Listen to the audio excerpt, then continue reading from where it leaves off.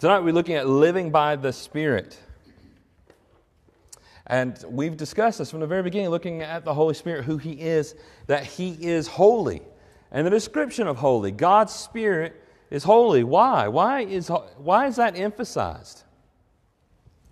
Why would we emphasize, or why would the Scriptures emphasize that the Spirit is holy, the Spirit of God, the Spirit of Christ? Romans chapter 1 and verse 4 describes the Holy Spirit as the Spirit of holiness. The Spirit of holiness. And as we begin, and a part of what the title of the lesson is living by the Holy Spirit, we want to look at that because the Holy Spirit influences us and affects us through His Word as He changes our heart and as we focus on Him and focus on the truth that He's revealed, because the other title for the Holy Spirit is that He is the Spirit of truth. He reveals truth so that we live a holy life. He is the one who sanctifies us and makes us holy. So we want to think about that. It's one of the passages that come to my mind on that matter is how the Holy Spirit makes us holy. Another thing I think about as far as the Holy Spirit, before I go further with that, is that when we talk about the Holy Spirit, that's in contrast to any evil spirit or demonic spirit or the spirits of the world or the spirits of false prophets that you read about in 1 John chapter 4. And the Bible contrasts that. We want to follow the Holy Spirit, what He has revealed, and we see that within Scripture. So what is the process by which the Spirit saves believers? We've looked at a number of passages on this, but now we want to tie this into living a holy life. What's it mean to live a holy life? And how, as the Holy Spirit, as we've come to the point of seeing so much that the Holy Spirit has blessed us and provided us with, we're going to draw more from that and help us tonight to live in the sanctification. The word sanctification means to be made holy. It's the process of being made holy. When you think about sanctification, you should hear the word saint in it. We're being made saints. We're made saints by the Holy Spirit when we're baptized in Jesus' name. 1 Corinthians chapter 6 and verse 11 tells us that. And it is from that point that we are to live a holy life. But it's also a process in life. You know, when we're baptized, we're not perfect. We don't have it all together. We don't have a full understanding. We grow. And we grow closer to God. And we become more like Christ. And you're going to pick that up as we go through these scriptures here. 2 Thessalonians chapter 2, verses 13 through 14, Paul says, "But we ought always to give thanks to God for you, brothers, beloved by the Lord, because God chose you as the first fruits to be saved." You're the beginning of it. This is the first century. You're the first Christians, especially those in Thessalonica, to be saved. You're the first fruits, the gathering in of those who are saved. That's an amazing thing, the anticipation that Paul has right there. But notice what salvation is. It is through something. So I am saved when I'm baptized. My sins are washed away. I am made holy to stand before God. But the process just begins there. I can't do like a lot of people do today and say, "Oh, I've been saved and my sins have been washed away. I can live however I want to." Or God's grace is going to cover it. They missed it. They don't have the concept of what we're looking right here in the Bible. Is that when you're saved, it's also through, and what's he say here? Through sanctification, becoming even more so holy. And how? How? Through the sanctification by the Spirit and belief in the truth. So your faith is essential to this. Your belief in the truth. And listen to this, he says, "To this He called you through our gospel." You're called to be holy. And Paul is actually building off of something he's already taught the church at Thessalonica. If you go back to 1 Thessalonians chapter 4, and you look at verses 1 through 9, he says God's will for you is sanctification, to be holy, to become holy throughout your life. And this is a work of the Holy Spirit. And we're called to this by the gospel. Think about that. When you're called by the gospel and you obey the gospel for the first time, if you remember that event, I hope that you do, and you believe and you confess your faith and you've repented of your sins, you've died to your old self, you buried that old person in baptism, and you rise up to the newness of life. What is it? Well, what we've heard from the gospel and what's appealing. And I remember hearing the gospel the first time, the second time, and some other times throughout my life where it feels like it gets inside of you and you feel so motivated and compelled by what Christ has done, that He died for me, that He's buried, and that He rose again. He says, to this you were called through the gospel so that you may obtain the glory of our Lord Jesus Christ. And that's what we want. We want that glory, that eternal life that's coming, and that holiness, that appearance that comes with it to the world around us. We want people to be able to see the light that's manifest in us. So when we're compelled by the gospel, we're going to live for it. We're going to be saved, and it's through a process of sanctification, being made holy. So again, the call of the gospel affects change within us. When the gospel has its real effect on you, you can't get it out of your heart and your mind. The truth is that what Jesus did for you continues to change you. It's why you're here on Sunday morning. It's why every time we partake the Lord's Supper, it's fascinating. The Lord's Supper, I've heard people say that if you take the communion every single week that it gets old. I've been taking it every single week since I was 11 years old when I was baptized. I'm trying to do some math here. So it's 27 years, and I think, is that right? Yeah, 27 years, and communion's never gotten old. And I'll share with you something else. I don't know if you have this experience. I'd say about 90% of the time I take the Lord's Supper, I have this, and I know this is not biblical. This is not biblical, but maybe it is biblical, but you get what I'm saying. It's experience. I feel closer to God, and sometimes I get this, I don't know if I know how to describe it, a sense, a tingling down my spine. I don't know if you ever know what I'm talking about. Maybe it's just me, but I feel, when I'm thinking about what Christ has done for me, there's something about it that affects me every single time, the thought. And there's not a Sunday that goes by that it doesn't have that effect. So when I think about the gospel, I want to live for Christ. And I love Him. And I know how much God loves me and how much Christ loves me. And that's an amazing thing to think about. So more that believers, we know the gift of the Spirit, which we receive when we're baptized, and we abide in God, then we, or I put they here, they, that is Christians, believers, have confidence and faith, confidence in our salvation. And so, and that's also tied in with the Scripture, is we have confidence in our salvation because the Holy Spirit, He is changing our life. We see changes in our life.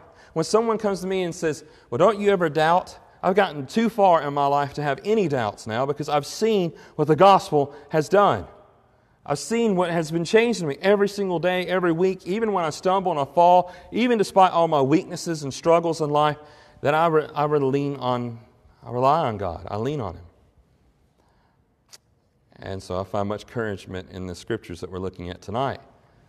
Another thing we see about the Holy Spirit, having the gift of the Holy Spirit, knowing He's working in my life, that's a part of the guarantee, the seal of the Spirit that the Bible tells you about. That you see the fruits of the Spirit in your life, you know that the Spirit is active, that God is active in your life. And it's a confidence, even when I sin and yet God does something and He helps make me into a better man, because I repent and turn to Him, I see the work of the Holy Spirit. I know that can only come through the gospel and through the Bible. And those who want to live a life apart from that, they're just depriving themselves. It's foolishness. But also know it's a guarantee. It's a seal. I want you to look at this, 2 Corinthians chapter 1, 21 and 22. And there's another two passages up there I would encourage you to note if you're taking notes. Again, I'll put these notes up on the website. And it is God who establishes us with you in Christ and has anointed us, who has also put His seal on us and given us His Spirit in our hearts as a guarantee. And it's not the only place where that is noted. In other words, we're sealed like a seal on a scroll.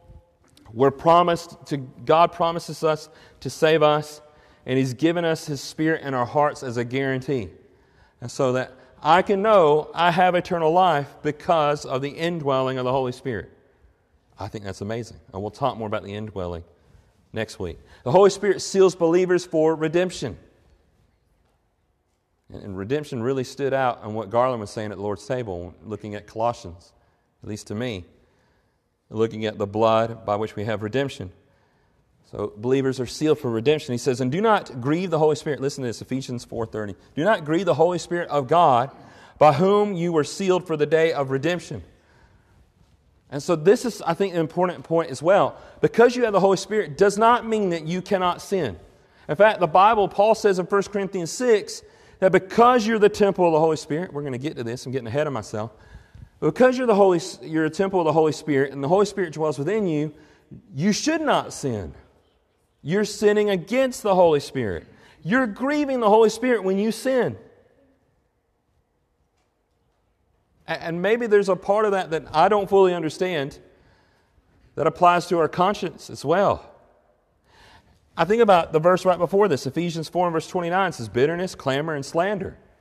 Those things grieve the Holy Spirit. When I slander and speak about other people, I gossip behind their back. When I clamor, when I yell, when I demean and degrade people and I put them down.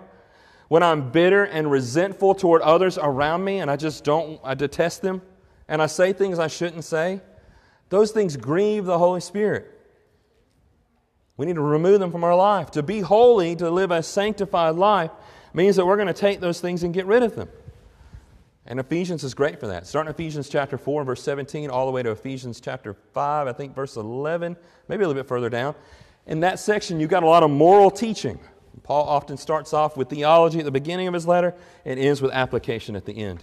But you think about that. The Holy Spirit, He's dwelling within you. You've been baptized unto Christ, and yet you've got bitter resentment toward others, and you yell and degrade other people, and you talk about them behind your back. You're grieving the Holy Spirit. I think about what Christ did. When Christ died on the cross, that convicting gospel, then when Christ did it, He gave Himself by the Holy Spirit, through the Holy Spirit. I'm going to apply that a little bit in the verses to come, because when we sin, when we willfully sin, the Bible says, we enrage, we insult the Holy Spirit. I don't want to do that. So when we make a mistake, and that's a light word for sin, very light. When we sin, when we act contrary to God's will, we need to repent and come back, and God will forgive us. Our sins will be washed away if we confess and walk in the light.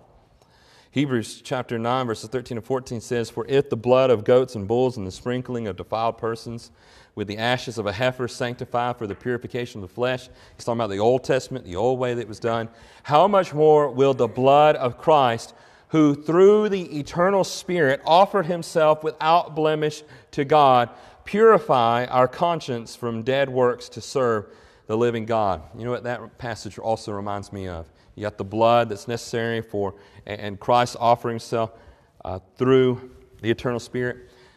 You know, in the Old Testament, you think about sacrifices, you often think about the lamb and maybe the body, but the emphasis in the Old Testament is always the blood. The blood is a part of the sacrifice, especially when it comes to atonement, appeasing God's wrath.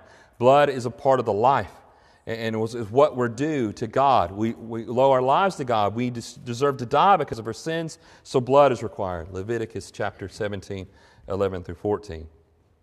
When I think about purifying the conscience, I think about 1 Peter chapter 3 and verse 21, where Peter says, baptism now saves you.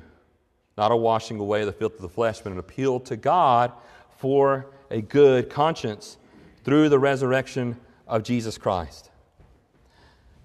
So the Holy Spirit declared Jesus the Son by raising Him from the dead. So you see the gospel right there. The Holy Spirit is active throughout the gospel. When Jesus died and He gave Himself as a sacrifice, He did so through the Spirit. And when He resurrected, He rose by the Holy Spirit. And that's not the only passages that connect the gospel to the work of the Holy Spirit. So how does someone insult the Spirit and compromise eternal life? I don't have the whole section of Scripture right here. In fact, I could take the whole second half of Hebrews 10 tonight. Hebrews 10 verses 24 and 25 tell us that we need to remember to encourage and stir one another to love good, to do good works. Not what? You remember? Verse 25. Not forsaking the assembly of ourselves together. And what does he say right after that? If you have your Bible open in Hebrews chapter 10, you look at verse 26 and he talks about willfully sinning. What's a part of that willfully sinning? Well, in the context, it would be not taking assembly and your brethren, the church, seriously, that you need to be together as Christians.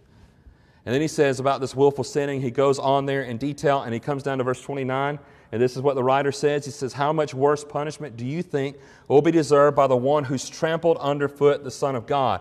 What is the writer saying? He's saying when you sin and you willfully do it and you continue in a life of sin, You're not calling upon the Holy Spirit to make you sanctified and holy. You're doing the opposite.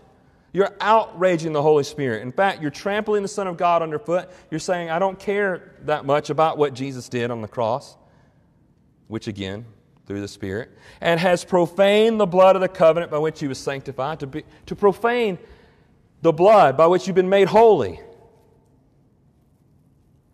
That's an insult. And then the third part, he says here, and has outraged, or depending on your translation, outraged or insulted the Spirit of grace. The Holy Spirit, by which you've been made holy, that you've been given grace, you insult Him when you sin. That's very convicting. I read those scriptures, I'm stirred. The Holy Spirit dwells within me. God has given me the blessings, a number of blessings from the Holy Spirit. We've gone through a list of them. Why would I want to insult Him or outrage Him or grieve Him in any way? I mentioned this before, 1 Corinthians chapter 6, 9 through 11. It reveals the holiness of the Spirit, the holy living that we should have. Listen to what the Scripture says. Paul says, or do you not know that the unrighteous will not inherit the kingdom of God? The unrighteous will not inherit the kingdom of God. You won't have eternal life. That place that is so wonderful that we described and looked at this morning. Do not be deceived. It's a possibility that you can be deceived. There's a lot of people today that deceive themselves. Oh, I'm fine. I can live however I want to. I can live in this sin and still inherit eternal life. It was a lie then, and it's still the same most common lie today, I hear. He says, neither the sexually immoral, nor adulterers, nor idolaters, nor adulterers, nor men who practice homosexuality. In Greek, there's two different words there for the effeminate man as well. He says, nor thieves, nor the greedy, nor drunkards, nor revilers, nor swindlers will inherit the kingdom of God. He's emphatic. And such were some of you. And I think that statement is profound itself. You can't get haughty. You were a part of this. You've committed these sins. He says, but you were washed, you were sanctified, you were justified in the name of the Lord Jesus Christ and by the Spirit of our God. And so we see the work of Jesus Christ in His name, being washed, that's baptism, that you're made holy and you're justified by the Holy Spirit. You go down a little bit further here, and he makes the point, and he's talking, and he's saying, listen, a lot of you think that you could do whatever you want with your body. That was the thinking back there. In the Greco-Roman world and Platonism, people thought, well, I don't really need this body anyways. It's just going to disintegrate. And a lot of them said they don't really even have a soul, and that goes to another extreme. And when you think that your body doesn't really matter, people rationalize, I'll do whatever I want to do with my body. Paul says, no, you're the temple of the Holy Spirit. Your body matters. In fact, the Holy Spirit, He's going to raise you up on the last day. You live a holy life. 1 Corinthians 6, 18 to 20, flee from sexual immorality. Every other sin a person commits is outside the body, but the sexual immoral person sins against his own body. Why does that matter? Or do you not know that your body is a temple of the Holy Spirit within you, whom you have from God? You got your body from God. You have the Holy Spirit dwelling within you from God. You are not your own, for you were bought with a price. So glorify God in your body. Glorify God in your body, living a holy life. And here's the thing. Some people might think this is restrictive. Why do I have to live this way? It's not. It's freedom. It's a freedom where I don't have to live under the law and condemnation. I don't have to live always in conflict with sin, always feeling that other people are judging me or feeling condemned by God's righteous law, which you should if you live in sin. You should feel that condemnation. But when you become a Christian, it's taken away. There's freedom. Let's read about that. Paul says in Romans 8, 1 through 4, there is therefore now no condemnation for those who are in Christ Jesus. Notice this, the law of the Spirit of life has set you free in Christ Jesus from the law of sin and death.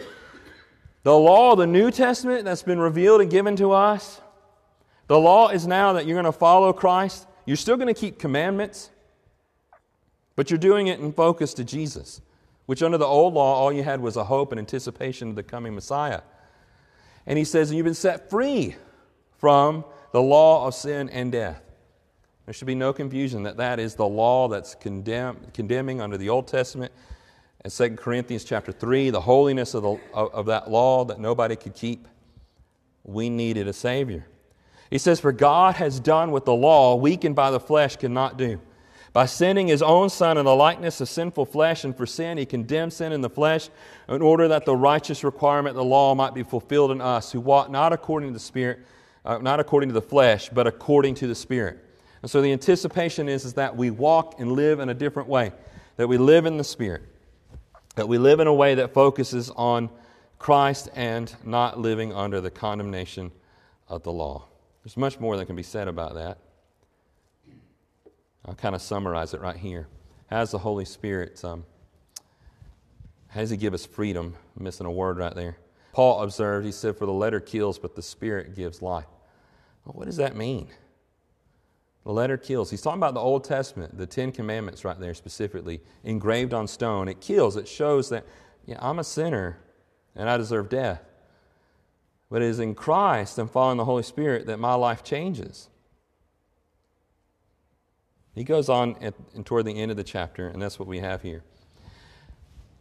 Freedom, the freedom now is like this. Instead of having a law in the Old Testament and having those lists of commands and saying, well, I better keep every single one of these for me to live and not stand condemned. In the New Testament, it's, you still got commands, but your focus is on Christ. I want to be like Him. And as I think about Jesus and following Him, it actually makes it easier. I'm not going down a checklist anymore. I'm following Jesus and trying to be like Him. 2 Corinthians 3:18 tells us about that. It says, "Now the Lord is the Spirit, and where the Spirit of the Lord is, there is freedom." We're freed from the law and its condemnation. And he says, "And we all, with unveiled face, beholding the glory of the Lord, are being transformed into the same image from one degree of glory to another." We're being changed. The Holy Spirit is changing us. For this comes from the Lord, who is the Spirit. And while we understand that, some of us might still be struggling. Yes, but I feel like I'm losing it. Like I can't find how to live by the Spirit. What am I doing wrong? I think these passages right here will help you. If you're struggling and you're thinking, okay, I understand those things. I want to live a holy life. I want my life to change. What can I do? So humanity, we individually must choose between living for the flesh and living for the Spirit. Galatians 5:16 tells us this, "But I say, walk by the Spirit, and you will not gratify the desires of the flesh." You live this way, you walk in the Spirit, and you're going to see an end to those things. It might be gradual, it might be instant. It's in God's working. And as we draw close to Him in the study of His Word and in prayer, we'll find freedom. Galatians 6 and verse 8, Paul says, "For the one who sows to his own flesh will from the flesh reap corruption, but the one who sows to the Spirit will from the Spirit reap eternal life." I want the Spirit. I want eternal life. He's going to give me those things. I want to live after Him. And here's a section of Scripture. I went on and gave you all the points right there. I didn't intend to do that all at once. But there's a number of observations that we can draw from Romans chapter 8. I'm opening my Bible and read a few of these things. I'm afraid you're going to go on and read those points, so let's take a look at them. This is what Paul teaches here in Romans 8, verses 5 through 17, about living in the Spirit, the indwelling Spirit, where our focus should be, and not under the condemnation of the law. He's saying this is how you do it. You set your mind. And the Greek word for setting your mind means you fascinate on it, you think upon it, it's consuming of all your thoughts. Romans 8:5, it says, "Those who are of the Spirit set their minds on the things of the Spirit." So if I want to live the right life and live according to the Holy Spirit and follow God, I'm going to be thinking that way. I'm going to think the way the Bible tells me to think. That's why I want to read the Scriptures. I want to get in the Word until the Word gets into me. Number 2, setting the mind on the Spirit is life and peace. I want peace in my life. I want eternal life. It comes by putting my mind, my thinking, on what the Scriptures say, on the life of Jesus, His teaching, and what the apostles have given to us in the Scriptures. Those who set the mind on the Spirit have the Spirit dwelling in them. And so it seems emphatic here that if we want the full blessing of the indwelling of the Spirit, we want the Holy Spirit to be working within us to make us holy and change our life, our mind has to be, again, on the Spirit. Chapter 8 and verse 13, those who live by the Spirit put to death the deeds of the body. You're going to put them to death. As these sins and temptations come along, how you struggle with them, as you turn to Christ and put your mind in the right place, you'll put them to death. And then lastly here, those of whom the Spirit leads are children of God. So am I a child of God? Well, I'm going to follow the Holy Spirit. I'm going to be a child of God, one who glorifies God. Let's read some passages here. I like Romans 8, verses 5 and 6. Listen to what Paul says. For those who live according to the Spirit set their minds on those who live according to the flesh set their minds on the flesh, but those who live according to the Spirit set their minds on the Spirit. For to set the mind on the flesh is death, but to set the mind on the Spirit is life and peace. Go down and look at verse 9. You who are in the flesh, you, however, are not in the flesh, but in the Spirit, if in fact the Spirit of God dwells in you. Anyone who does not have the Spirit of Christ does not belong to Him. And again, you have another passage here that affirms that you're not a Christian, you're not saved unless the Holy Spirit, He dwells within you. And we'll talk more about that next week. Much more to draw out of Romans chapter 8. Now, I've been thinking a lot, and specifically in Romans 6 through 8, and we've been doing our memory work on Wednesday night. I think it'd be great to begin to start memorizing a few passages out of Romans 6 and see how much of a chapter of the New Testament we can memorize. And I hope one day to have all of Romans 6 through 8 in my mind. A very powerful scripture. So the Spirit helps us to become like Christ through the truth that He has revealed. God abides in those who are born of faith and love. And so this is what we're going to get into next week, the indwelling. That when we've been baptized, when we've been born again, when we abide in love, God's love, then God abides in us and we in Him. That's what 1 John chapter 4 says. And I think the reason I want to mention this tonight is because it very much ties into living a holy life, living according to the Spirit, because that means we're going to be living in love. We care for others. We're looking out for the best of others around us. As we finish, as I mentioned before, the Holy Spirit is essential to resurrecting us to eternal life. We've noted a few scriptures tonight. Romans 8 and verse 11 says this. I like Romans 8 and verse 23. It says, and not only the creation, but we ourselves who are the first fruits of the Spirit, groan inwardly as we wait eagerly for the adoption as sons, the redemption of our bodies. You're looking forward to that. You cannot have eternal life without the Holy Spirit and what He does. And I hope tonight, if you need to repent, you need to change your life, get into the Scripture, listen to what the Holy Spirit has revealed to His church, to His people. This is the purpose by which Christ sent the Holy Spirit to reveal all truth to us.